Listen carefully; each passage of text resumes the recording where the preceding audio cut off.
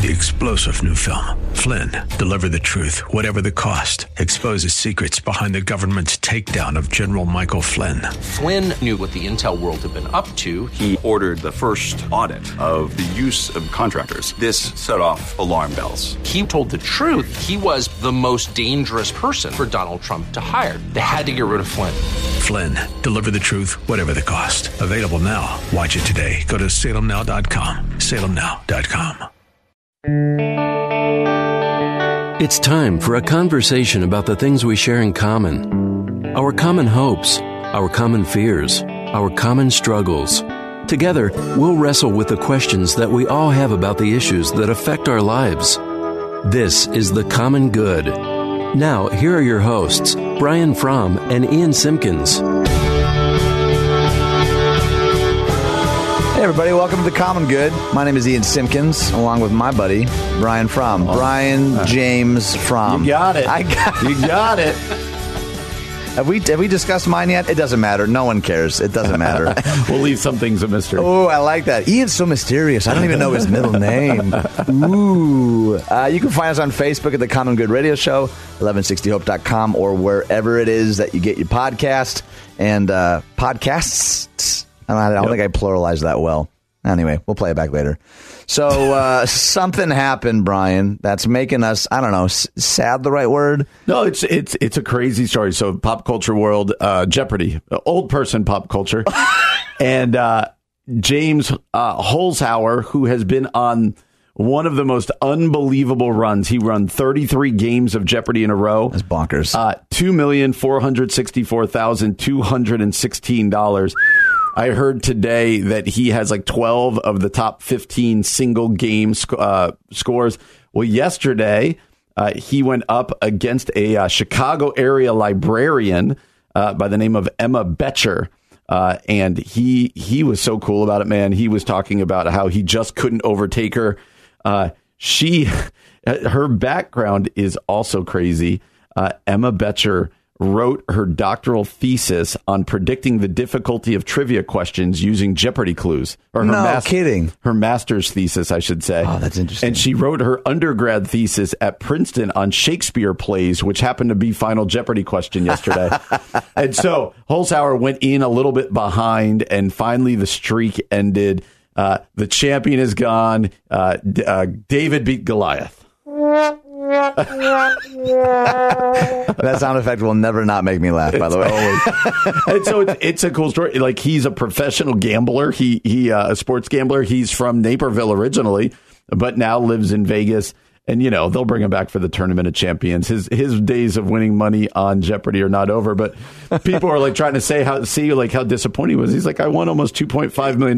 He's like, I'm fine. The amazing thing is, in 40 less shows, he was only a little over $50,000 away from breaking the all-time Jeopardy record. Really? Held by Ken Jennings, who won 73 games in a row. That shows you how much Holzhauer won compared to what Jennings did on a game-by-game basis. But he went into yesterday like 50 grand behind the ultimate. I think it was 56,000, and then he lost. But he was so gracious. He's like, she beat me. She did great. After she won, he went over and gave her a hug and a high five. Like, there was no sulking. And then for more pop culture references, we all know Drake, and Drake is in the news with the Toronto Raptors right now. And there's this thing going around that Drake, whoever he roots for, loses. Right. And Holzhauer tweeted, I picked the wrong episode to invite Drake to for Jeopardy. He posted that actually before the episode aired. So sort of this like ominous nod. It started leaking that he lost. I didn't realize these started taping back in February and didn't start being aired till April. So, you know, there's that kind of delay. And so he knew how this was going to play out. And that's so interesting. How fun. So anyway, a tip of the cap to a good Jeopardy champion. But I'm sure he cares that we're tipping our cap to him. I'm sure Jeopardy cares. So, man, they got a lot of buzz out of this. And so now it goes back, and maybe she'll have a run now. So, but yeah, a cool story and a lot of money for that guy. Yeah. I always read stories like this and I think, wow, I'm so glad there's so many smart people in the world. I just watched Jeopardy and am reminded of just not. Here, let me blow you away with one stat before we move on. He, over the course of his run, let me find this, he finished with 1,186 correct answers and was only incorrect 36 times. Wow. I mean, that is unbelievable. I was wrong before. He had 16 most prolific performances in the show's 35 seasons. Wow. And 23 of the top 27 overall. So unbelievable. I got to stop you there. I know you're bouncing in your seat right now. We got to make a right turn. Unbelievable. Okay, are you done? I'm done. You want one more? I'm done. No, Jeopardy's good. I'm done with it now. We'll send him away. All right, so yesterday we shared a story about David Platt, McLean Bible Church in Virginia. Trump visited. We speculated sort of unannounced, and he was on stage, sort of a blazer over his golfing polo with his golf shoes still on. But Platt, I thought, actually gave a powerful prayer over Trump and leadership and blah, blah, blah, blah. But the internet lost its mind, and it was all sorts of like, is this an appropriate context? Should this have been handled differently? Was he actually unannounced? There was some speculation that he was there to kind of address the shootings in Virginia, which wasn't addressed, and blah, blah, blah. So Platt actually has gone on record now to say a few things that I think helps give some context here, but does also fan the flame of some of my uneasiness, I guess, with the whole thing. And just to be clear, it's not uneasiness, for me at least, about praying for our leaders, praying for our government. It's none of that. And this will get a little clear as we go on. So he said, I know that some within our church, for a variety of valid reasons, are hurt that I made this decision. He says, this weighs heavily on me. I love every member of this church, and I only want to lead us with God's word in a way that transcends political party and position, heals the hurts of racial division and injustice, and honors every man and woman made in the image of God. My aim was in no way to endorse the president, his policies, or his party, but to obey God's command to pray for our president and the other leaders to govern in the way this passage portrays. We don't want to do that just on this Sunday, Platt said. We want to do that continually, day in and day out. So I want to ask us now to bow our heads together to pray for our president. So what do you think about his response now in the wake of all this? I think he's really impressive, man. I think he was put in a really interestingly difficult spot. Yeah. Like it becomes pretty clear now, and whatever the motives, it becomes very clear now that he was very caught off guard, like he said, finished his sermon and was kind of getting prepared for communion. And then could you imagine that, stepping off stage, kind of quieting your heart, getting ready for communion, and someone whispers in your ear, hey, the president of the United States is on his way and is asking for you to pray for him. I mean, what do you do in that situation? Right. Like, what are the thoughts? You haven't had 24 hours to sit on that and try to think about it. Well, we talked a little bit about it. I think, honestly, what I would do is that can we have a prayer time afterwards? Yeah, whereas I told you yesterday, I probably just would have said, okay, let's go. But you said that you would do that. You thought more because of your awkwardness in the moment, not because of a conviction that it's the right thing to do. 100%. Because like you said, I think there's something, and you and I feel this especially deeply as pastors, there's something, sacred about the Sunday morning worship gathering. And so, but yeah, I really appreciate that he came out and kind of gave a glimpse into not only how the mechanics went, but also his own mindset. Like, he believes strongly in praying for our leaders. We believe strongly in that. But also, it wasn't necessarily his intention in that moment, in that service, to bring the president up and kind of make some people feel uncomfortable and take the focus away from Jesus and make other people just get up and cheer and make it turn into that moment. And he was there for like a grand total of like 16 minutes, 16 minutes, yeah. Does that part, maybe I'm getting hung up on that one. That's the part that frustrates me the most, I think. It feels photo op-y. And so, is that a word? Is that a word? I mean, we'll make it a word. And I'm not even necessarily saying all photo ops are bad, but it feels photo op-y in the sense of like, June 2nd, Franklin Graham has said, pray for the president. I'm the president. I'm going to go show up to the biggest church in the area, or one of the biggest churches, asked to be on their stage and be prayed for, and then leave. Like, it feels, they're just, I mean, regardless of what side of the aisle you on, it feels a little photo op-y and a little disingenuous. And so, at very worst, it put Platt in a very awkward spot. And I think he handled it as best as it could have been handled. Can you nitpick, which people are doing all over Twitter? Yes. But I think he handled it well. I think his prayer was spot on.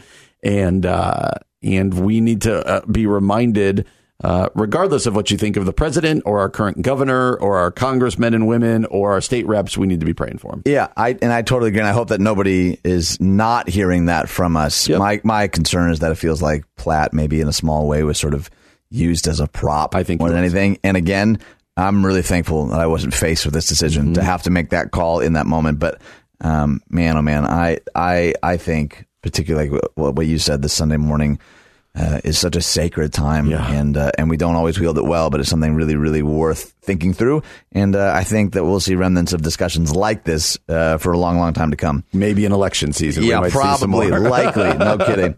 Well, coming up next, many of you will know the name Simon Sinek. He's got a bunch of viral TED Talks, and he's sort of this leadership guru. He wrote Start With Why and Leaders Go Last. And he said something a little bit ago that I found really fascinating about the difference between leadership and authority. So we're going to talk about that coming up next on The Common Good on AM 1160. Hope for your life.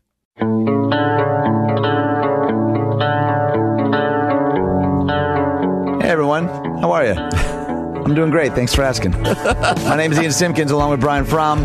Every time we come back, I'm like, waiting. What's he going to do this time? Ooh, I like that I've created that anticipation. Maybe just for me. It might also be fear. You're like, okay, what is he? He's going to just come unhinged one of these days. It's not fear for me. I was going to say, you're sitting just fine in your cargo shorts. Yeah, you're having a grand old time. I'd like to know from people, is cargo shorts a weird one?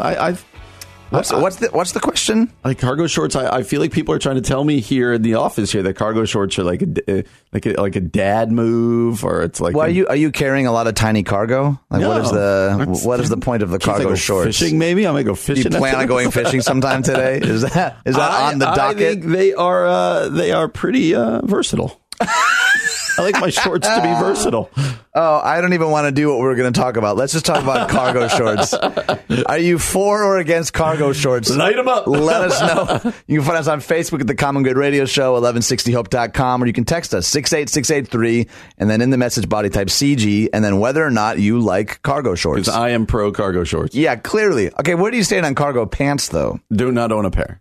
What? No, to be honest with you, you're such a lover of the cargo versatility. But don't go pants. We're gonna need some honesty here. Here it is.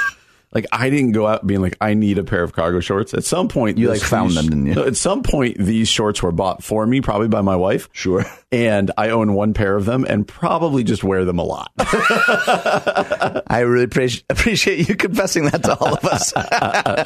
All right, why don't we take a hard right turn from our heated cargo short discussion? All right, so Simon Sinek is a writer, a leader, an author, a speaker that I've appreciated for years. He's got a couple of mega viral TED Talks. He wrote the book Start With Why and Leaders Eat Last, and a bunch of really, I think, compelling, interesting leadership books. If he was a philosopher, he'd be called Simon the Cynic. Hey-oh! That was a pun. I'm in. How long have you been sitting on that one, by the way? Did you see me like bouncing and giggling over here while you're talking? I can usually tell. I got one. Yeah, I know. Sorry, I got one. No, that's totally fine. So Simon, he's also, in my opinion, he's kind of the king right now of these like short, concise, but really like thought-provoking concepts, particularly around ideas of organizational health and leadership. And so, just a couple of days ago, I was scrolling through Facebook and I saw this one that I wanted to pick your brain a little bit about. Yep. So let's hear it first, and then we'll react. So leadership has nothing to do with rank. I know many people who sit at the highest levels of organizations who are not leaders. They have authority, and we do as they tell us because they have authority over us. But we would not choose to follow them. And yet I know many people at lower levels that have little authority, and yet they've made the choice to look after the person to the left of them, and they've made the choice to look after the person to the right of them, and we would trust them and follow them anywhere. What rank and authority give us is the ability to lead at greater scale. But the rank itself is not what makes you a leader. It just gives you a leadership position. So what do you think of that? That's really powerful. It goes a lot into what we talked about yesterday. Right. But the fact that a couple things stood out to me. Rank is not what gives, rank and authority don't make you a leader, but it does give you greater scale to lead. Yeah. Like it gives you a greater platform. Right. Two, when he said this concept of we choose who we follow, not necessarily based on rank, but based on something else, which I'm sure he gets into more. Because he said, just because you have rank or authority, but it still would not choose to follow you. Like, that's a powerful statement. And again, it's as people who lead, and we all lead on some level, right? Like whether we lead church staffs or radio stations or big organizations or your family. Right. We all lead, and there is this recurring theme of what kind of leader am I? Am I a leader who leads from a place of authority? I have the title, therefore I can mess with your life, so therefore you better follow me. Right. Or is there something more compelling that causes people, regardless of your rank and your authority, to be drawn to you? I think it's a fascinating concept, and one I think we all get, but like you said, he puts a good finger on. So I'm going to ask you this in a second. Actually, I'm going to propose the question, let you think about it, react to what you just said. I'm going to tell you everything I'm about to do, and then I'm going to do it. I like it. So you're mapping it out for us. So based on some of that response, I imagine it would be hard to differentiate between like true organic leadership and just charisma. Yes. Right. If part of the metric is, people are drawn to him or her, you're like, oh yeah, but people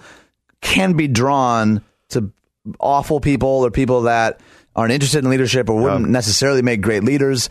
And in another talk I heard him give, he was talking about leadership in the little things. He talked about it being like a muscle that grows. So sometimes we feel like, he is or isn't the leader. She does or doesn't have the skill set. And he said, do you know what leadership is? Leadership is taking the last bit of coffee at the office break room and replenishing it, like brewing more. It's when someone puts their signal on, it's like pumping the brakes a little bit to let them in rather than speeding forward and not letting them in. He's like, those are all small acts of leadership. And when you can be trusted in those small acts, then you'll eventually be trusted with more. And I was like, that sounds biblical. Actually, that's that principle, though, that we often think of leadership as the person on stage or the person with the fancy office. He's like, no, all these little ways are the ways that we do or don't model leadership. And I'm curious your thoughts, not only one, to that concept, but two, how do we differentiate between leadership and just charisma? Yeah, those are great questions, man. I think that to the first thing you said, I never thought of it that way, but it is very biblical. It's very Jesus, talks in leadership as the first shall be last, or put others in front of yourself. And so the way you're describing it is exactly that. Like to go from a place of rank or authority and to say you're all here to serve me as the leader. Well, of course, you're going to expect somebody else to fill up the coffee. Or you're going to expect somebody else to, pick up the garbage or whatever else it might be. It's always what made that show. And I don't know. I didn't watch it very often, but you remember that show on CBS, Undercover Boss? Oh, I loved that That's show. What always made that show so powerful. I didn't watch a ton of them, but it was taking the leader, putting them in a place to interact with the people that they're supposed to be leading and getting a kind of a unfiltered view, and obviously it's TV, so I'm sure it's being edited and stuff. Right. In theory, getting an unfiltered view of what they really thought of that person's leadership and that organization and who the leaders were in the organization actually and stuff like that. And that's all this is talking about. And when it comes to charisma, I guess that my first answer to that would be that there's something about a long-standing nature. I think charisma kind of burns out fast. But there's probably or gets found out fast. Or found out fast. Yep. There's also, for me, a leader does such a good job of painting a picture of what could be and saying, hey, we're going at this together. And charisma doesn't always work that way.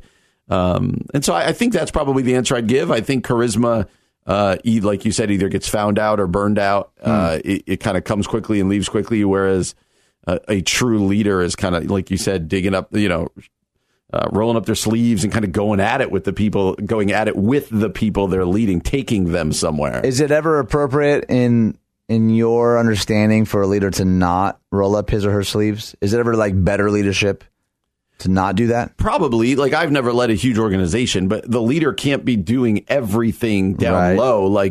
That's why you hire people, right? Everyone's got their specific tasks and their jobs. Take a baseball team, the general manager who's a leader shouldn't be to serve them, I'm going to go be the bat boy today. That would be not a good use of your time, but the bat boy should still feel appreciated and loved and led. I guess that's how I would put it. A leader is called to lead big picture, and that's why you hire people, right? So that's how I'd answer that. Well, and I think too, what's interesting about that example actually is if a GM actually went and for a day did the roles of a bat boy, that thing would go viral. Yes. Sometimes the temptation is to it's actually kind of the premise of Undercover Boss. Actually, it's why we found it compelling. Oh man, the guy at the top, the woman at the top is doing this other, there's something upside down about that to our sensibilities. And I would love for us to see that as less and less upside down and more like true servant leader. I think it's actually Lencioni who said at Summit a few years ago, he said, I'm tired of hearing the phrase servant leadership because there isn't any other kind. I thought, wow. That was, to me, that was like the whole summit wrapped up in a single statement. And to see whatever role that you're in, whether that's a parent or a worker or a CEO or a manager, whatever it is, you have influence, as John Maxwell would say. Steward it well in whatever environment or capacity that you find yourselves in. That's great. Well, coming up next, here's the headline. Iraqi Christian burned alive by ISIS 3 times, miraculously survives and sees Jesus in a vision. You guys are not going to believe this story. That is what we call a tease. No kidding. We're going to talk about that coming up next on The Common Good on AM 1160. Hope for your life.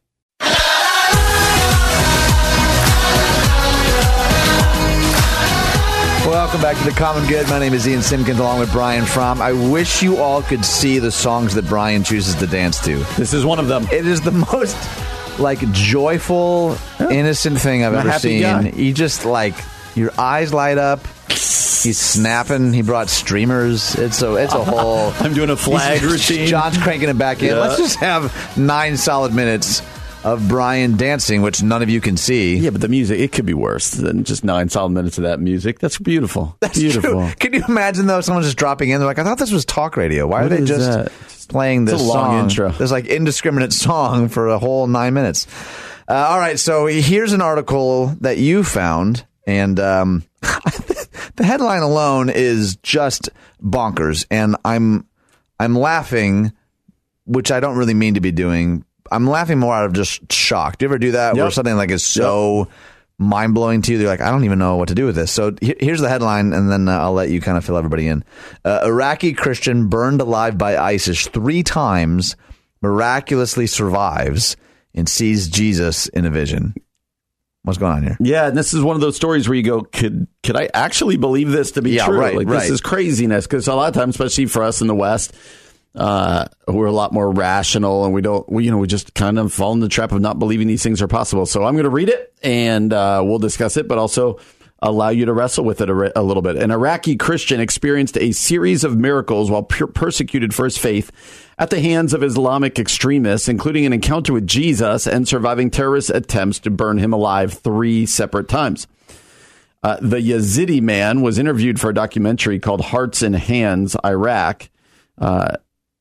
In it, he travels the world, the producer, to hear stories of those persecuted for their faith. And so here's what we learned. It says that he was taken by ISIS. They were going to stone him. And then ISIS members drenched him in 20 gallons of gasoline. But even though he was burned alive a total of 3 times, he somehow survived unharmed. And he says, and they burned me, but I didn't burn. Oh, the Yazidi man was one of many Christians interviewed who said he believes he is, quote, called to be to the most persecuted, closed, dark, marginalized places. And so he goes on to just say these stories. He said he saw Jesus in a vision. And it's just a crazy story. And when I read it, and I passed this on to you, when I read it, I was like, can that be true? Can that be true? That he was doused with 20 gallons of gasoline and they lit him on fire 3 separate times and he didn't burn, and then they kind of left and he saw Jesus in a vision. This is a total thing we read about in the book of Acts in the early church, but it's not something that we run across very much nowadays. And so that was the first thing that I thought when I read it, besides being like, man, this is crazy and I want to see this documentary. Yeah, right. And there's some other ththings that came out of it for me, but the first one is just this, do you read these and go praise Jesus, or do you read these and go, can that actually be true, or a little bit of both? Well, and they didn't just want to stone him. They did also stone him. Yep. He says, they were hitting me with big rocks on my body, he recalled. The stones were fine, not affecting me. And I mean, to be fair, in the tradition of our faith, we've believed crazier. Absolutely. Right? We preach it every week. But you did kind of touch on a thing that I want to explore a little more, though, is that it does seem that so often in the West, we're fine with believing this kind of stuff happened during Bible times, which, again, even the phrase Bible times is a span of, centuries. I mean, it's a big window of time to say Bible times, but we're fine believing stuff happened then. And for some reason, to our modern sensibilities, it's way harder for us to wrap our brains around this kind of stuff happening now. Why do you think that is? Why do you think we struggle to actually believe that the stuff that we preach and the songs we sing can and does actually happen, like right here in our modern context? I think we want to believe it, but I mean, I can't point to many times in my life where I've seen something that's equivalent to the things we saw in the book of Acts or in the early church or in this story. And so sometimes it's hard to believe something that not only have you not seen, but you've just never even really experienced at all, like up close. Like not even close. Not even close. Right. Nothing like it. And so, like you could get into the fact that we're enlightened and rational minds and stuff, but I don't even think that's it. Like I want to believe these types of stories. I just, I've no experience. I have no kind of realm other than the book of Acts and stories of the early church to be able to go, oh, yeah, this does kind of happen. Jesus does intervene. But yet we do believe in a Savior who intervenes like this and who does these kind of things. And so, that is where the wrestling becomes, because you're like, man, could this actually have happened? And then you're like, but yeah, it does. Like you just pointed out, it does mirror some of the things that we preach, and it mirrors some of the things that we believe. And then I want to be like, praise God that he's still upholding his church. And it reminds us that there are parts of the world where there is persecution going on to the same level that persecution was going on in the early church and in the book of Acts. And that God seems to step in these miraculous ways in these places where it's much needed. It's not the word, but I'll use it, where it's much more needed. Do you have any theological issues with the notion that this stuff still happens today? I don't. Not at all? I don't. So theologically, your brain is there. Why then? How do you understand? How do you resolve the I believe it theologically, but I have a really difficult time believing it practically? I think it goes back to not see. It's one thing to say God can and does do these types of things. It's another thing to say, yes, God can and does do these things, and I've seen him do it, or I've even seen accounts of him doing it, and so for you, it's more or less lack of evidence. That doesn't disprove it, but it just makes my mind. It's more like I don't have the mind to get around it. Okay, all right, here's what I want to really ask then. Yeah. Do you ever have... One of these times I'm going to turn this question on you. That's fine. You please do. Yeah. Do you have any sense of cognitive dissonance when preaching a sermon about this? Is there any little voice in the back of your head? You're like, I'm saying this right now, but I'm actually really struggling to believe it. Man, I come across as somewhat like not having thought these through, because I don't. When I preach the book of Acts, I don't go there like, maybe is this true, or is it? Do you? Sometimes you do. Yeah. Can you think of a time? Not specifically, no. But I think, honestly, to be full disclosure, more often what it feels like is if you're in the middle of preaching something that you know that you're terrible at. Mm-hmm. Like if I'm preaching about rest and margin, in my head, I'm like, I'm awful at this. I often feel like a hypocrite in that regard. There are certainly, and my faith journey it's had all sorts of twists and turns, and I actually have seen some crazy stuff, and have had close friends experience some crazy stuff. But yeah, if I'm being really honest, sometimes you look at stuff in the Bible and you're like, oh man, I want that here and now. I want to see that. I want to, look at the story of the book of Acts and the acts of that kind of stuff to me. Is so enthralling. It is. And there is some unique ups and downs of preaching, because like any human, I think your faith sometimes takes twists and turns and dips and dives, and that doesn't change just because you have a microphone on. There are sometimes, I can think back even the last couple of years where you read something, you struggled to believe it, that I now feel much more strongly about. But I don't know. I mean, I really do believe it when I often share with other people, we're all on a journey. I haven't arrived theologically or experientially just because I'm on stage with a microphone. I'm wrestling through this stuff as well. And I think that if we were, it's weird to put it this way, but if I was standing there and I saw this, I would again, the only way I know to describe it is I don't feel like I have the mental capacity to even get my mind around it. That's kind of the point, I think. What am I even seeing here? It wouldn't be a point of disbelief. Oh, that's not happening right in front of me. God didn't do that. It would just be even though in my mind I've known God works in this way, it'd be a whole nother thing to see it and to experience that. I think would be mind blowing. See, I think too that what you're touching on there, and this is maybe not a a perfect summary, but like our need for wonder and awe, just in general. Whether it's, I mean, I don't think it needs to be like experiencing being burned alive and surviving 3 times, but I think that we're given opportunities all the time, all around us, to be captivated by who God is and what He's doing in the world. And I think so often our schedules are packed way too full, and everything is so pre-planned that sometimes I wonder, like, man, if God wanted to show up in our worship spaces and do something nuts, would we even have space to allow that? Like, would we be upset that, you know, we went 8 minutes over because of it? You know what I mean? Like, yes. Like that's sometimes the place of conviction that I go, like, man, it's one thing to read stories like this and say, oh God, I want to see that. And I can't help but wonder sometimes God isn't saying back, like, do you even have space for that? Yeah. Have you made space for me to do that? It's good. Well, coming up next is going to be a little bit of a right turn, if that's okay. But I want to ask this question. What is the difference between performance music and worship music? Is there a difference? And we're going to talk about that a little bit coming up next on The Common Good on AM 1160. Hope for your life.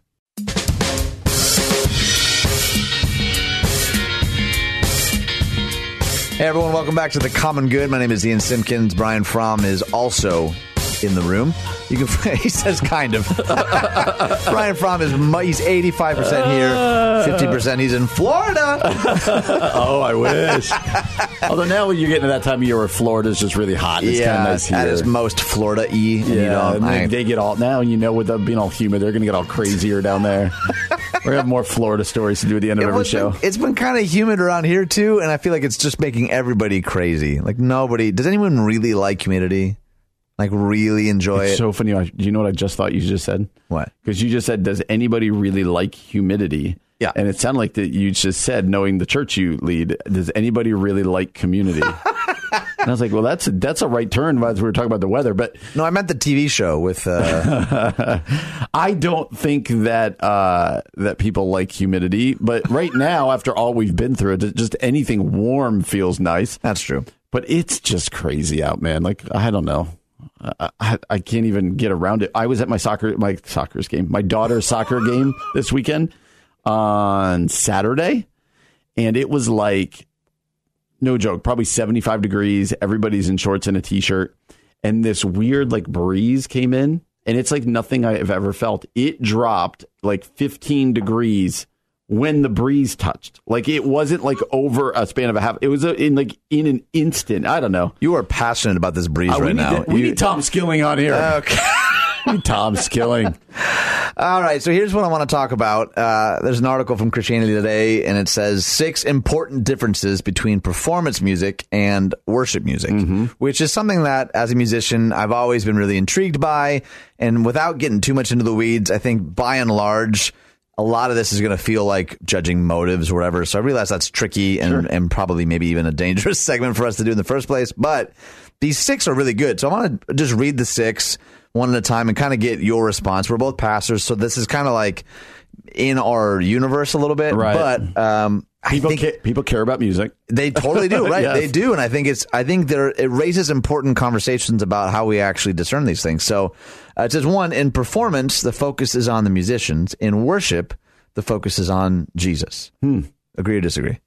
I agree. It's hard, like you said, to guess motive or focus, if you will. But you're right. Like, I went to the Bon Jovi concert last year, and it was about Bon Jovi. It wasn't about what he was singing about, right? You go to when worship music, particularly on a Sunday morning, is being sung or led, it is supposed to take your eyes off of yourself and put it on Jesus. You are worshiping Jesus. So yeah, absolutely. Well, and again, I'm not knocking stage stuff or any of that stuff. You know, church is big and small. I've all kind of wrestled with this. In fact, you know, for a long while at Poplar Creek, we met in the round as a way to kind of try to counteract some of that. But I think there's ways to, you know, so like one of the ways the article suggests is have multiple different lead singers, like, so it doesn't just become about, you know, one person all the time, and making sure that you're cueing the congregation and to actually, you know, join as well. Number 2, in performance, those on stage might be the only ones singing. In worship, everyone should be singing along. Yeah, what do you think of this one? I think this is a big deal. I think that that through the generations, right, the point of one of the points of congregational singing, if you will, in a church, is that everybody sings. And so you have songs that people know and they're kind of passed down. And that is becoming an issue, I think, a little bit more difficult. And, I do think that the purpose of singing on a Sunday morning is to take I just said it before, but is to take the congregation and to point them to Jesus. We are collectively singing praise to him. And so when it's more about watching the person or the band singing, that's probably losing its purpose a little bit. Well, and there's some good research, too, that there's been a pretty steady decline in participation. And again, I want to tread lightly here, too, because I know for a lot of people, they're like, I'm just not a singing type. And that's not like a way that I connect. So for us to say, black and white, like people are connecting if they're singing and they're not connecting if they're not singing, I think there's probably more nuance to that, but it's a good distinction. Yep. Number 3, in performance, the words should support the melody. In worship, the melody should support the words. What do you think of this one? So I'm not a musician, so I put that, I see words like melody. I'm like, melody. No, I'm just kidding. But I do get the point that especially one of the great critiques of more modern songs versus, say, hymns of a long time ago is the loss of the importance of the meaning of the words or the depth of the words. And that I guess what they're trying to say here is that what we're trying to do in worship is we are singing specific words of praise to our Heavenly Father. And so he says words matter. Words matter first. In fact, Carl Vaders, the writer of this, writes.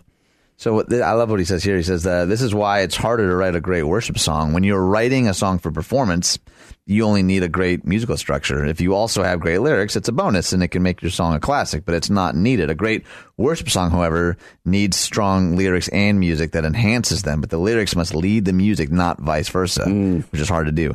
Number 4, in performance, the integrity of the musicians is secondary. In worship, the integrity of the musicians is essential. Yes, this is a big one. This is a biggie.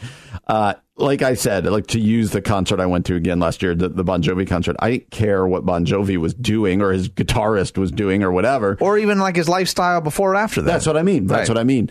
Like with most, if not all, I should say all things within a church, like the integrity of the person leading matters. Yeah. And so that's true for the one doing the preaching, but it's absolutely true for the one leading the worship, leading the singing. And so, yes, this one, amen to this one. Yeah, and I wonder, too, if there's a distinction between leading or serving here, because I know plenty of people, he kind of makes the case that he doesn't think non-Christians should be in the band at all. But I know plenty of worship leaders who are like, that's actually part of how they engage with non-believers. They were the ones leading, but they often had non-believers, non-church people playing guitar and playing in the band. So I'm a little torn on that one, to be honest. And I probably much more lean towards my friend's posture of like, man, this is a way for them to participate even before they even know fully what they believe. Yep, I'm okay with that. Number 5, virtuoso musical flourishes can attract you to performance, but they can distract from worship. That's an interesting one.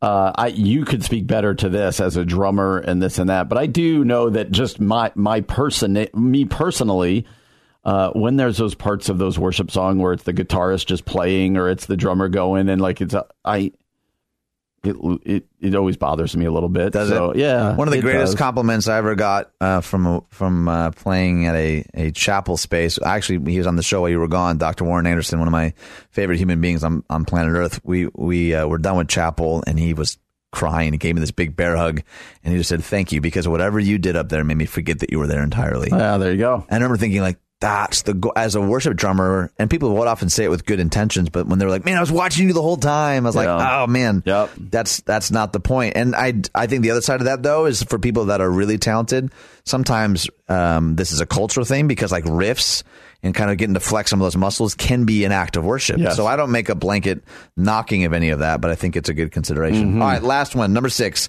Performers need to be skilled musicians.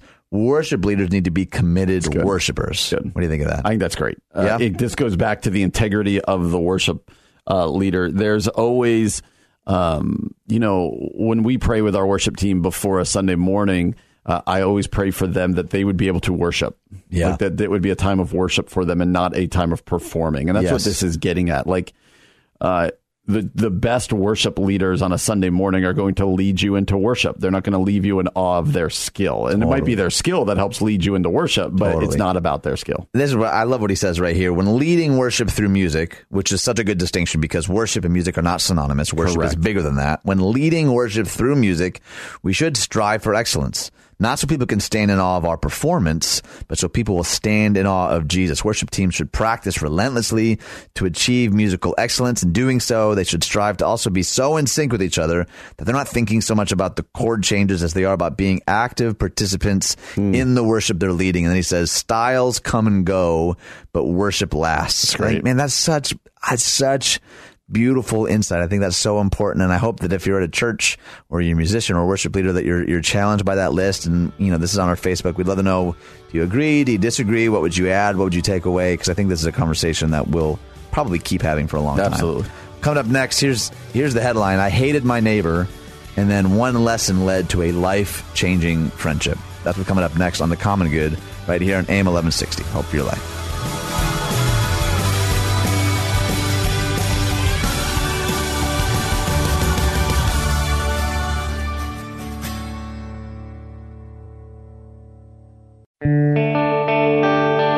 It's time for a conversation about the things we share in common. Our common hopes, our common fears, our common struggles.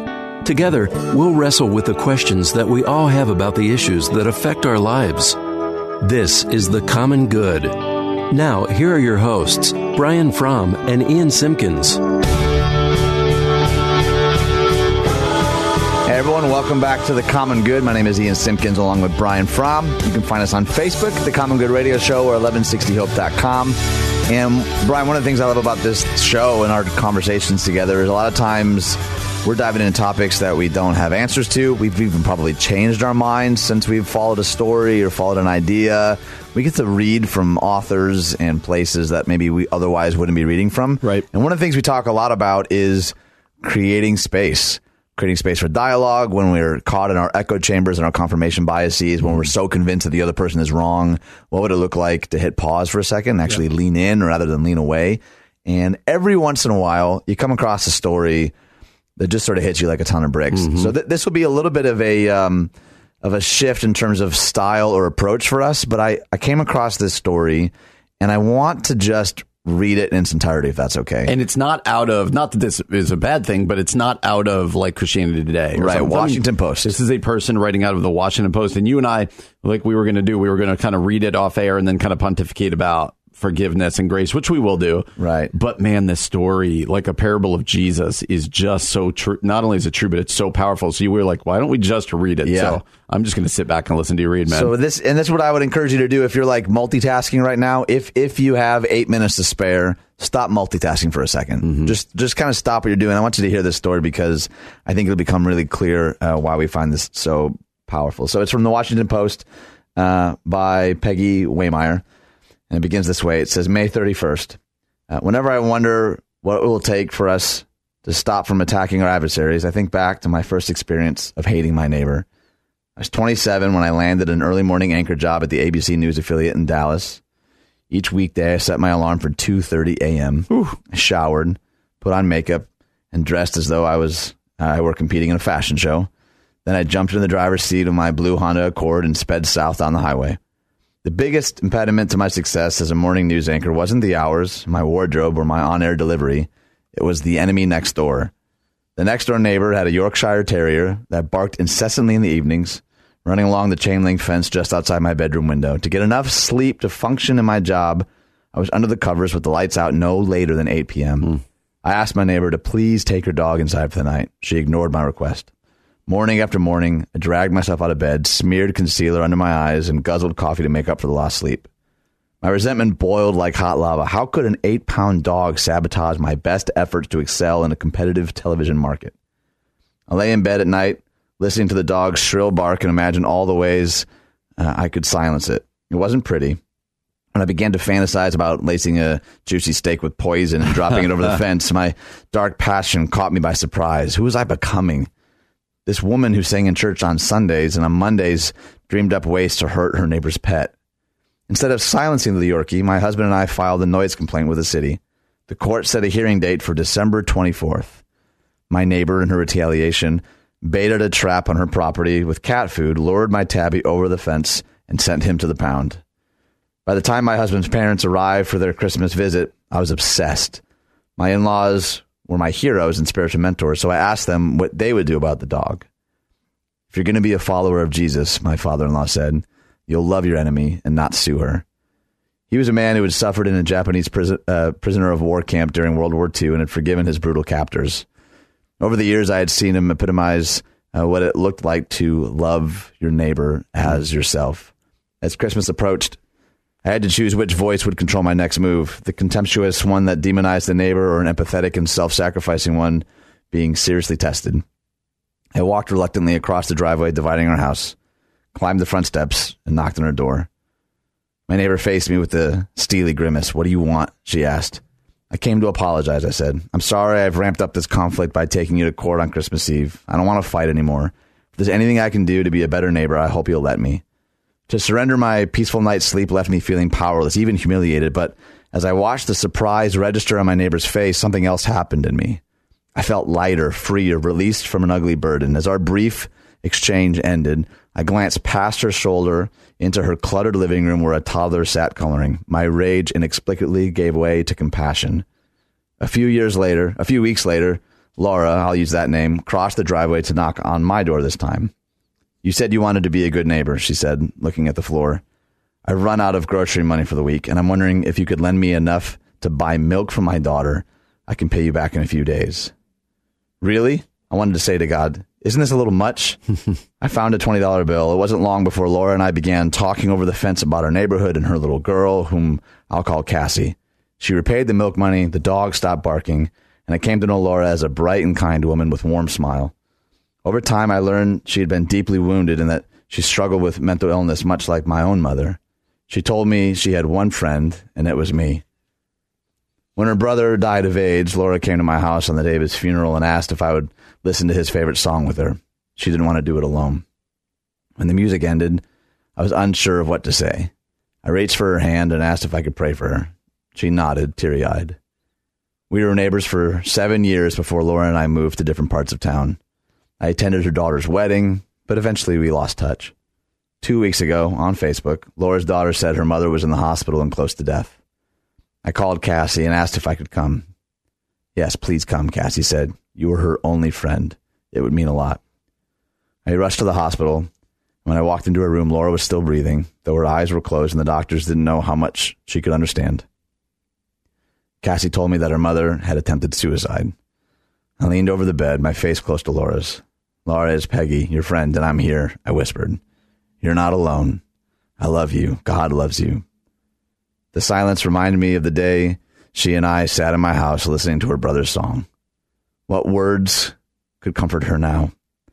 I pulled out my cell phone, I Googled Bible verses for the dying, and began to whisper into the ear of my former enemy. Yea, though I walk through the valley of the shadow of death, I will fear no evil, for thou art with me. Laura opened her eyes briefly and closed them again. I could swear she knew I was there, but in truth, I'll never really know. What I do know is that as she died, Laura handed me a bittersweet gift. Years before we met, my mother, who also battled depression, had taken her life in the same way. She lived across the country. I couldn't get to her in time to say goodbye. I never got to stroke my mother's hair or remind her that she was loved. Now, a woman I once called my enemy was freeing me from that long-held regret and sorrow. Laura died that night. I'll never forget her, nor the friendship that taught me that it's likely to take much more than a better political candidate, cable news show, or party platform to reverse the tide of hatred and revenge that is tearing this country apart. Maybe it will have to start with us walking across the driveway that divides us and knocking on a door. It's pretty powerful. It is, man. I mean, that is unexpected story to read today. And it is such a powerful reminder that we can yell and we can yell about big structures within our culture, but that ultimately we are called to show love and kindness to the people across the yard, over the fence, in the cubicle next to us, and that Sometimes that looks like not fighting for your own rights. Sometimes it's just loving, and that everybody's got a story, right? Like that's what we lose sight of so often is that I love that part of the story where she said when she opened the door and I looked over her shoulder and could see the clutter and could see the toddler. Like everybody's got a story and a struggle. Right. And as Christ followers, we're called to enter into those struggles, and that gets messy and that takes time. But that's what's going to not just advance the gospel, but change the tide of a culture that so often is angry and hate-filled. And she wouldn't have seen the toddler had she not actually gone over there. Correct. Right? It's so easy from the safety of our cell phones and our computer screens to make up a story about somebody else, right? And about their motives and who they really are. And until we're actually standing in their doorway, like literally or metaphorically looking over their shoulder and seeing the life that they're in. Absolutely. How are we to know? And I think, Samuel Johnson, right? Kindness is in our power even when fondness is not. Even when the dog is barking, even when that coworker stomps on your last nerve, what would it look like to lean in with kindness and love? That does to me feel a little bit like the way of Jesus in a world that so often glorifies duking it out, yelling louder. And I think this sets up what I want to talk about next actually really well, because Mr. Rogers was just honored with an annual statewide day of kindness in Pennsylvania.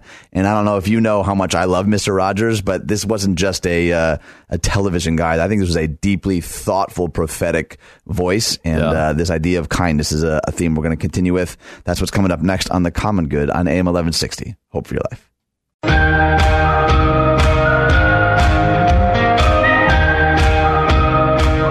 Welcome back to The Common Good. I said it like they just walked in on us. Like, hey, guys. Hey.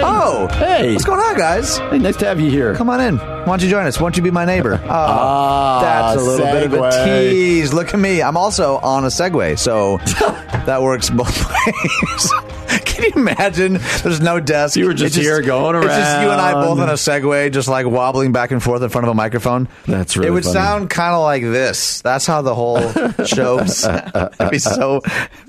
Oh, sorry. I thought that'd be funny, and producer just told us that it made no difference whatsoever. Maybe if I did it more like this, that's funny. Bigger. This joke has run its course. Anyway, you can find us on Facebook at The Common Good Radio Show or 1160hope.com. And I teased it up. This is just going to be like a feel-good segment, and I make no apologies for doing it because I think it's fantastic. Mr. Rogers honored with first annual statewide Day of Kindness in Pennsylvania. Yeah, it's really cool. It's called... I didn't even know this. You grew up, we were just talking off air, you grew up watching Mr. Rogers, right? Yeah. So obviously I'm fully aware of Mr. Rogers, but I did not grow up watching him. Which probably says a lot about my personality. My wife... You still came out a Christian, though, huh? But not kind. My wife, her family watched Mr. Rogers all the time. And Sesame Street, I didn't really grow up watching Sesame Street either. What? No, I know it all now because I'm my kid. This explains so much about you. I know. I don't know my numbers, and I'm mean is what it comes down to. But it says 143. It's a code that beloved children's television star Fred Rogers would say to his friends in the neighborhood, and it stands for the number of letters in the words "I love you." Like, did you know that? I did know that. Yeah. Did you really? Yeah, I did. Man, that's all new news to me. I mean, we still like you. Now, Pennsylvania Governor Tom Wolf has declared May 23rd 143 Day. You know why he picked that day? Why? It's the 143rd day of the year. No kidding. A day to celebrate and honor the Pennsylvania natives' kindness by following his example. According to the Fred Rogers Center, the number was a reminder of compassion, and it meant a lot to everyone's favorite neighbor. And so Pennsylvania, obviously this already happened, but Pennsylvania wrote this: how to celebrate 143 Day. 1, embrace the spirit of kindness of Pennsylvanian Fred Rogers. 2, do something kind for your neighbors. And 3, spread the love by using the hashtag 143Day in Pennsylvania. And so it's really cool. It's a day of statewide kindness to honor him. And really, it's a great kind of, like we said, an honoring, a remembering of Fred Rogers and all that he meant. But there's something that strikes me as just unbelievable. And that's this, is that it feels like Fred Rogers, Mr. Rogers himself, and what he taught is almost resonating now more than even when he was on TV and like he was well known. And I've got my thoughts as to why that is. But like there were 2 documentaries or 2 movies about Mr. Rogers that came out just this year. Mm-hmm. I think one of them was last year. It doesn't matter. Okay. Recently. Recently. And so there's this. Let me ask you, as somebody who grew up watching Mr. Rogers in the greater Detroit area, why do you think Mr. Rogers seems to be being embraced and resonating even more now than when he was alive and on air? I'm not sure of this, but I'm confident it has something to do with his love of cardigans. I think that's really the secret sauce. No, I think honestly, we live in such a kindness deficient era right now, and I think there's a writer named Samuel Johnson who I've loved this quote for a long time. He said, kindness is in our power even when fondness is not. That's good. This idea that we don't have to like everybody to be decent to people, and I feel like there's lots of lovely, beautiful stories, but we're also seeing louder and louder shouting matches, and I think a guy who kind of lived by the legacy that people matter and kindness matters. I feel like that is a voice so needed because we're just seeing less and less of it. In fact, just as you were talking, I was looking for a specific Fred Rogers quote that I was thinking of, and I found this website, and it's just called 10 Lovely Quotes from Mr. Rogers. Which can I just read a couple of them? I would love it. Because they preach so powerfully. The one that I actually found is the number one listed. It says, deep within us, no matter who we are, there lives a feeling of wanting to be lovable, of wanting to be the kind of person that others like to be with. And the greatest thing we can do is to let people know that they are loved and capable of loving. That was great, right? All right, so can I just share a couple of others? We got some time. Yeah, keep going. Love isn't a state of perfect caring. It's an active noun like struggle. To love someone is to strive to accept that person exactly the way he or she is right here and now. He goes on and says, love and trust and the space between what's said and what's heard in our life can make all the difference in the world. I mean, he just goes on and on. He says, love is like infinity. You can't have more or less infinity, and you can't compare two things to see if they're equally infinite. Infinity just is, and I think that's the way it is with love. Another quote from an episode 1665. The toughest thing is to love somebody who has done something mean to you, especially when that somebody has been yourself. Oh, I kind of long for this kind of programming for my kids, thinking about some of the stuff, and there's still good stuff out there. In fact, we're fully in Daniel Tigerland, which is a sort of spinoff from Mr. Rogers, but. Or like this one, listening is where love begins, listening to ourselves and then to our neighbors. That's gold. And I feel like the reason that he's resonating so much now is because everything that I just said seems to be in short supply right now. It really feels like we are at a kindness deficit. And for someone like him who didn't just say these things, there's a believability to him. Yes. It's one thing. You ever heard somebody say something about kindness, but you just didn't believe that they actually were a kind person? Yes, right. You're like, I believe what you're saying, but you're screaming it at me, and it feels disingenuous. I feel like Fred Rogers... You seem mad when you're saying this to me. Fred Rogers just seems like one of those guys that when I hear him say it, I go, I believe you. Yeah. I just think there's something to that. Yeah, absolutely. And I think there is a longing for this Fred Rogers kind of character. And it wasn't a character. This was actually him. But I mean, within our culture, simply because we don't live in a culture of kindness anymore. Maybe we never did. But now it feels like our unkindness is so out there and so apparent that you're like, man, I long for some people to be nice. And so you get this guy and Fred Rogers, who knows what he was like personally, but all reports are that he seemed to be actually who he said he was.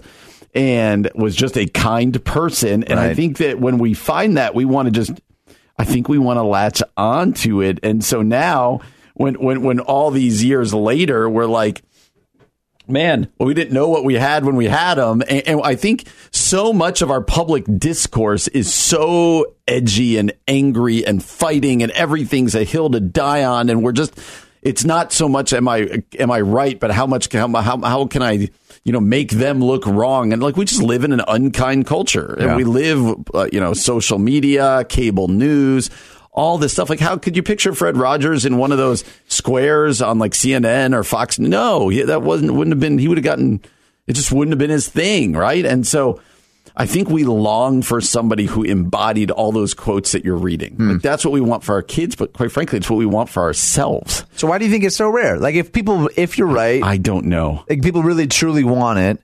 Like, did Fred Rogers just luck out, like, in his DNA? Like, he was wired for kindness, and the rest of us are just way bigger jerks than he is. I honestly, I wrestle with that because I don't know. Because maybe I don't give us enough credit, and most of us are wired like Fred Rogers, but just everything we see held up in front of us on TV isn't like that. Maybe it's that, but I don't. Maybe you have a good answer because I don't know. Because that does beg the question: if that's what's all that if we all want that, then why doesn't our culture look like that? But we also know our culture doesn't look like that. I think it's hurt. I think it's pain.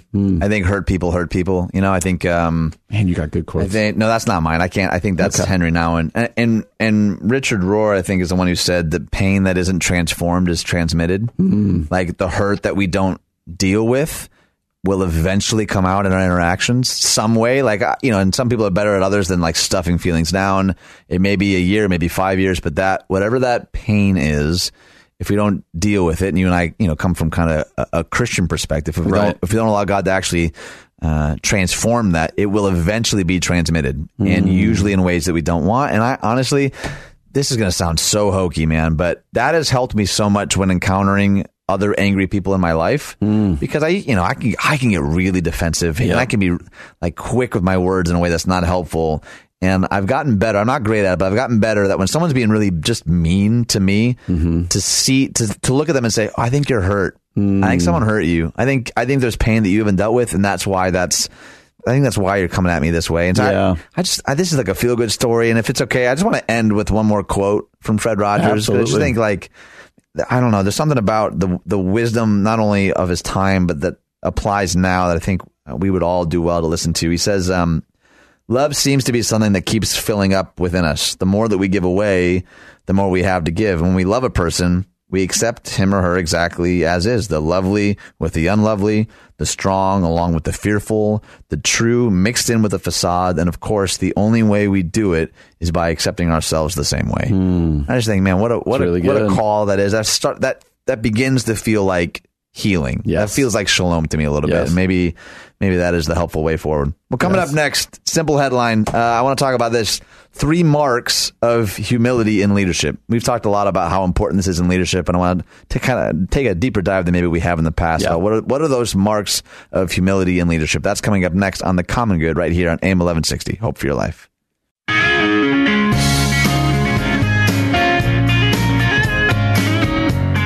Hey everyone, welcome back to The Common Good. My name is Ian Simpkins along with Brian Fromm. You can find us on Facebook at The Common Good Radio Show, 1160hope.com. You can use the hashtag The Common Good if you want. Is that a thing, or are we trying to start that? I mean, it's already there. It's been used. Probably not by us. No, it's also been used by us. I don't know how to define whether or not it's a thing. Let's make it a thing. Okay. Hashtag The Common Good. Okay, yeah, that'll do it. That's how every viral tweet starts. Let's make it a thing. All right, so we talk a good deal, I think, about leadership and postures of leadership, and unfortunately, sometimes I feel like our jumping off point is like negative examples we see. So we see something in news or media, and we're like, "Hey, is that how we should be leading?" Right. So I thought maybe instead of like highlighting, like, "Hey, here's how leadership is really broken, and here's an example of it being modeled really poorly," we talk a little bit about some of the positives, and hopefully. And one of the things we have said before too, like the John Maxwell quote, "Leadership is influence," and I don't think there's a person on planet Earth that doesn't have some influence, whether it's your coworkers or your family or your small group, or it's a church or it's a company. So I think this idea of leadership applies to everybody, and just is a matter of looking at your context. And churchleaders.com had this brief but pretty compelling article called 3 Marks of Humility in Leadership. And he says, we tend to despise pride in others, and we recognize its destructive power. The scripture teaches us, though, that pride goes before destruction and haughty eyes before a fall. We long to serve with leaders who are humble. I think that's true. Yep. And we are wise to walk in humility ourselves. But what does humility in leadership actually look like? And yesterday, you were actually talking briefly about some of your struggle with sort of that boss-leader dichotomy. Yep. And how sometimes you have felt that you've been taken advantage of because you were maybe... Did you use the word passive? maybe you were too collaborative or too... I think both work. I can be a little too... passive's a good word, or... and I don't want to put words in your mouth. No. It's absolutely right. It's funny you bring this up because I went home and that's the segment I went back and listened to. I was like, how did I actually sound? And I was fine with it. That was good. Because I think sometimes when we share for others, it's helpful because they're like, yeah, I get that. That's me too. And so it was a very helpful discussion looking back because I want to be that. Right. And with this article, I do think it's hard to point out a humble leader until you're under a leader who's not humble. Well, that's kind of my point, right? Sometimes we only identify the bad parts. We know it. But then that helps you when you look at it against that and you go, oh, wait, but this guy or girl, that's a humble leader. That's somebody I want to follow. Sometimes it's hard to know that until you've seen the bad side. So I do like the positive side of this. What does actually a humble leader look like? Right. What are the markers of them? And I think this will be an interesting discussion, too, because with so many prideful leaders, it does sort of raise the question, like, why doesn't that trip our trigger more? Like, why doesn't that raise more concerns earlier? I think sometimes we expect leaders to fit this certain stereotype, and so if he's arrogant or she's arrogant, we get it because you're the leader. And I'm like, I think the leaders all the more need to set the tone for the organization. Anyway, so the first one says attitude of gratitude, not entitlement. Leaders can move from gratitude to entitlement by believing their position or their performance entitles them to certain things. It's impossible to be filled with humility and a sense of entitlement at the same time. Whenever we feel that we're owed something, it's because we have forgotten that God is the one who gives all good things. Humble leaders believe all they have received is from the Lord, including the team they lead and their work ethic and intensity. All is from Him. When we walk in humility, we're grateful for all He provides. What do you think of that? That's really good. And again, not to focus on the negative aspect, like the non-humble leadership, but this is a lot of what we've seen go wrong in the church world, right? You start reading these articles and where people seem to be entitled to just ridiculous amounts of things. And then you go, well, you helped point out a couple weeks ago, like, I don't think they started that way. Right. But this sense of drift. Once this sense of entitlement enters in, it just grows and grows and grows. And all of a sudden you think you're entitled to the world where before. And so I do think, and there's this gratitude. I like how they put it, like, humble leaders believe that all they've received from the Lord, including the team that they lead. It's like, they're not there to serve me. Right. And it can be easy when you lead a team of people to drift into seeing how can they further my agenda or what I want, as opposed to like, man, I get the opportunity to lead these people. Totally. And that's a wholly different perspective. And I think he's right. I think a humble leader, a good leader, is going to have gratitude towards just the fact that they get to lead and the people they get to lead. Which is a discipline. If I've learned anything from being a pastor for however long I've been a pastor, is that I don't think you stumble into gratitude. I don't think you fall backwards into it. I think it is a discipline because, like you said, it's a drift. It's not like you wake up one day and you're demanding a parking spot and a throne and servants. It's like you drift over time. And I think that entitlement is sort of like the boiling of the frog, right? The temperature just kind of keeps getting cranked up until eventually, you're kind of boiled. Number 2, a posture of stewardship, not ownership. Though some don't recognize it, all leaders are temporary.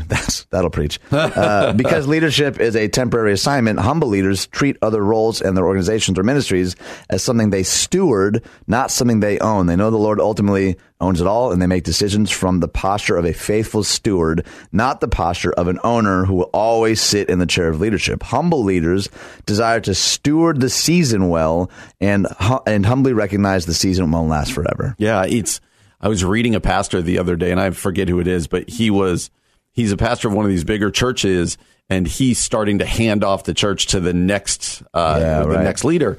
And he was quoted as saying, I'm going to butcher his quote, but you'll get it. He essentially said, the true success of your leadership, and he was talking pastoral leadership, but I think it fits for any. He says, the true mark of your leadership is the success of the person who comes after you. Oh, that's good. And that is because you fall into this thing of going, well, I'm always going to be the leader. I'm the one in charge. And man, for me, it's been even a little bit harder because I started the church. So sometimes I have jealousy for people who've been in churches that have been really old, and they can walk in and that church has a picture of every senior pastor through the generations. Yes. And then you can have a visible reminder, like, I'm just another one in the line. Totally. And that doesn't have to be depressing. In fact, it's really I think encouraging. it's inspiring. Right? Yeah. Like, all right, I'm part of this chain, and I'm eventually going to hand it off, and I'm carrying this mantle. This concept of stewardship that says, I'm not the end all. I'm not the one who's this place is going to rise and fall. I'm going to do my part for my season, and then I'm going to hand off, hopefully, a healthy organization or a healthy ministry to the next person to carry it forward. It's a lot of what, Dave Ferguson and Warren Bird write about in Hero Maker, right? Like, be the platform. Don't be so concerned with being the star. The true mark of a leader is this permission giving. It's like helping people understand these multiplication principles. And I think that phrase there, that we steward seasons as well, because so often in church world, you only hear stewardship when talking about money, which is a big part of it. But to steward your season, to look at whatever you have right now as a gift, whatever season you're in right now as a gift, how do you steward that well? Yes. All right. So number 1 was an attitude of gratitude, not entitlement. Number 2 was a posture of stewardship, not ownership. And the third one is a big one: trust in the Lord, not in oneself. Humble leaders trust the Lord and not themselves. Humble leaders seek his wisdom, not their own. They lead in his energy, not their own. They trust his leading, not their own. Their confidence resides ultimately in the Lord and not in themselves. What do you think? Yeah, that's a hard one, but so true. Why is it hard?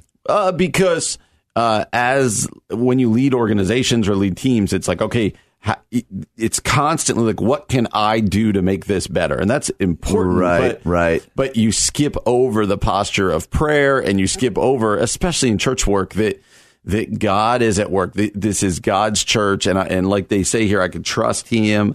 I can do my part. I can ultimately turn to him when I need wisdom or for wisdom. And this is a foundational one, but can be a difficult one. Like, you probably, would you agree with that? You find this hard? Oh, yeah. I think it's difficult too, because it's really nebulous. It's sort of like, how do I know my physical strength or energy? Like, I can assess that. I can determine that. Sometimes when your nose is to the grindstone, you're like, how do I lead in God's strength in this moment and not my own? How do I actually pay attention to what God is speaking? Because I think God speaks through our will and through our mind. And so it's often that balance of like, how do I know the difference sometimes between trusting myself and trusting what God is kind of whispering to me? Those lines aren't always clear, and sometimes you read it in blog form. You're like, well, yeah, of course. Yeah. Trust in the Lord. Yeah. That's what I think. It's how we do that. Yes. And I think the other two feed into that. It's establishing rhythms of, I got to steward this well, of beginning and ending each day with a posture of gratitude. I think those things actually all kind of intertwine. Yeah. And I don't know, man. I read this short list and I thought, that's the kind of, if I look back after 40, 50 years of ministry, like this is the kind of legacy I would love to lead. No doubt. Like, man, Ian led like that. And I don't know, that for me, for whatever reason, in this season, I thought was really inspiring. Absolutely. Well, coming up next, we're going to land the plane the way we always do. That's with some interweb insanity that we did not find, by the way. Nope. So if it gets weird, you can blame Keith Conrad. Like that's coming up next. Exactly. No, perfect example. That's coming up next on The Common Good on AM 1160. Hope for your life. Here's some weird stuff we found on the internet. Here's some more weird stuff we found on the web.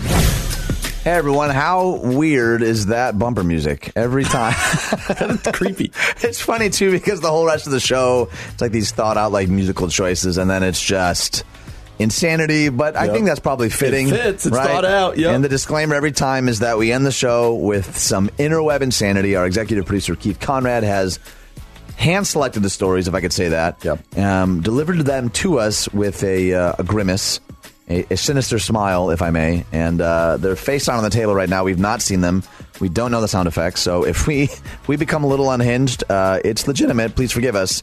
And Brian, why don't you kick us off? He promised that they're a little more toned down than yesterday. I don't buy it. Yesterday was towing the line even for Keith's standards. So, Colorado, a 101-year-old World War II veteran flew 1,500 miles to commission grandson at Air Force Academy. Oh. I think we're gonna have 6 heartwarming ones here. I think you're right.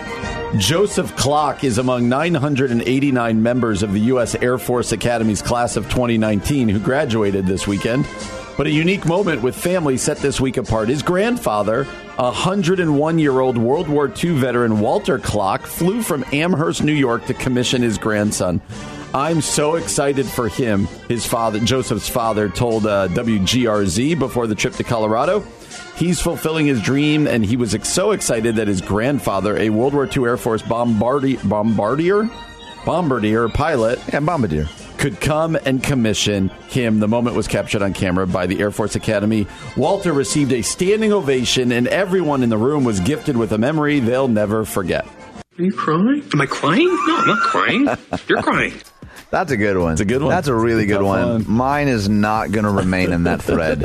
Australia, underwear-clad man chases home intruder with didgeridoo. Oh, we got the didgeridoo bed. Be further apart.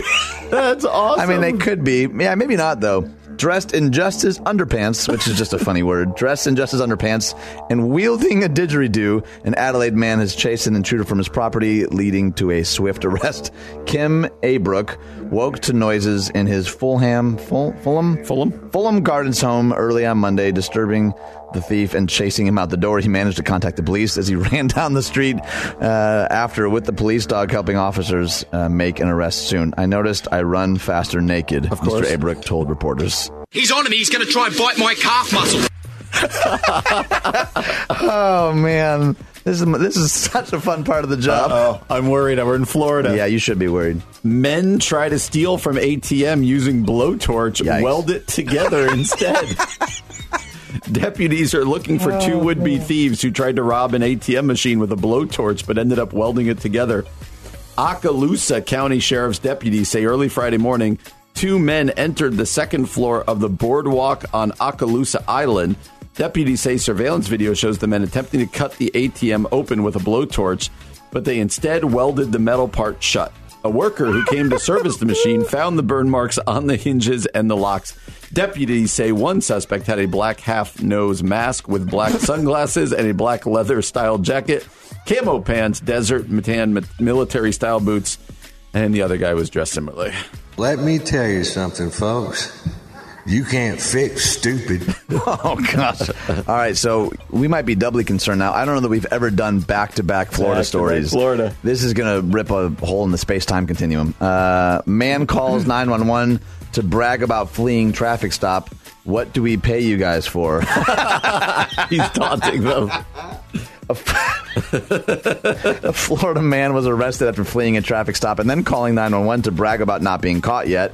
He was found with drugs in his vehicle and continued to brag about the incident. Deputies said that the 19-year-old Nicholas Carlman Jones was pulled over in St. Augustine, however you say it. I always get that wrong.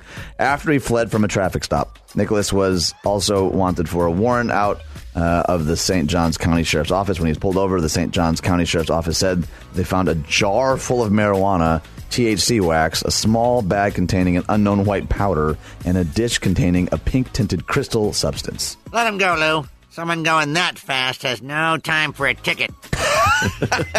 That's good logic. I can support and the that. last one out of England. We call it the Florida of Europe. Do we? I do. The Florida of Europe. Oh, I boy. was trying to remember what continent it's on. Is that what the pause was for? The Florida of South America. Right. Horse tries to get served in McDonald's and poops on floor before leaving. Are you allowed to say that?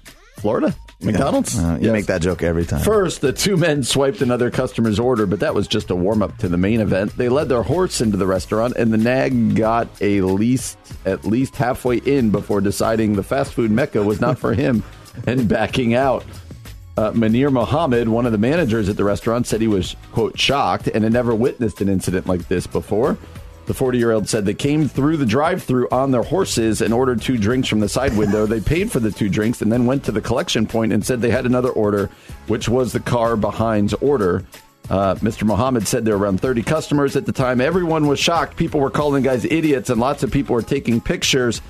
They subsequently had to spend 20 minutes clearing up the horse manure. The incident was not reported to police, but has been captured on TV. I'm loving it. People might not even recognize that anymore. I don't think that's their current slogan, is it? I don't know. It doesn't matter. I don't know, but that's so funny. Horse. Whatever depth we had earlier in the show, this last segment always just undoes all of that. It completely unravels it. We hope that you enjoyed it, and we hope that you'll join us tomorrow from 4 to 6 p.m. here in the Common Good right here at AM 1160. Hope for your life.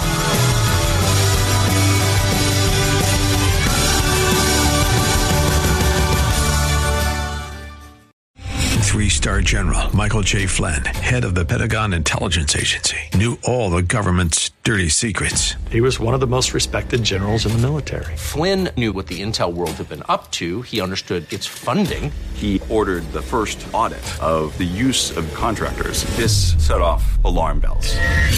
The explosive new documentary, Flynn, Deliver the Truth, Whatever the Cost, uncovers the facts behind this scandal. Flynn told the truth. He was the most dangerous person for Donald Trump to hire. I find out the worst enemy that I'm going to face in my life is right here in America. They took my assessment and they wanted me to change it. And I was like, I'm not changing it. They had to get rid of Flynn. With in-depth interviews, archival footage, and never-before-seen personal records of the man behind the headlines. I just felt like I was drowning. Flynn, Deliver the Truth, Whatever the Cost. Available now. Watch it today. Go to salemnow.com. salemnow.com.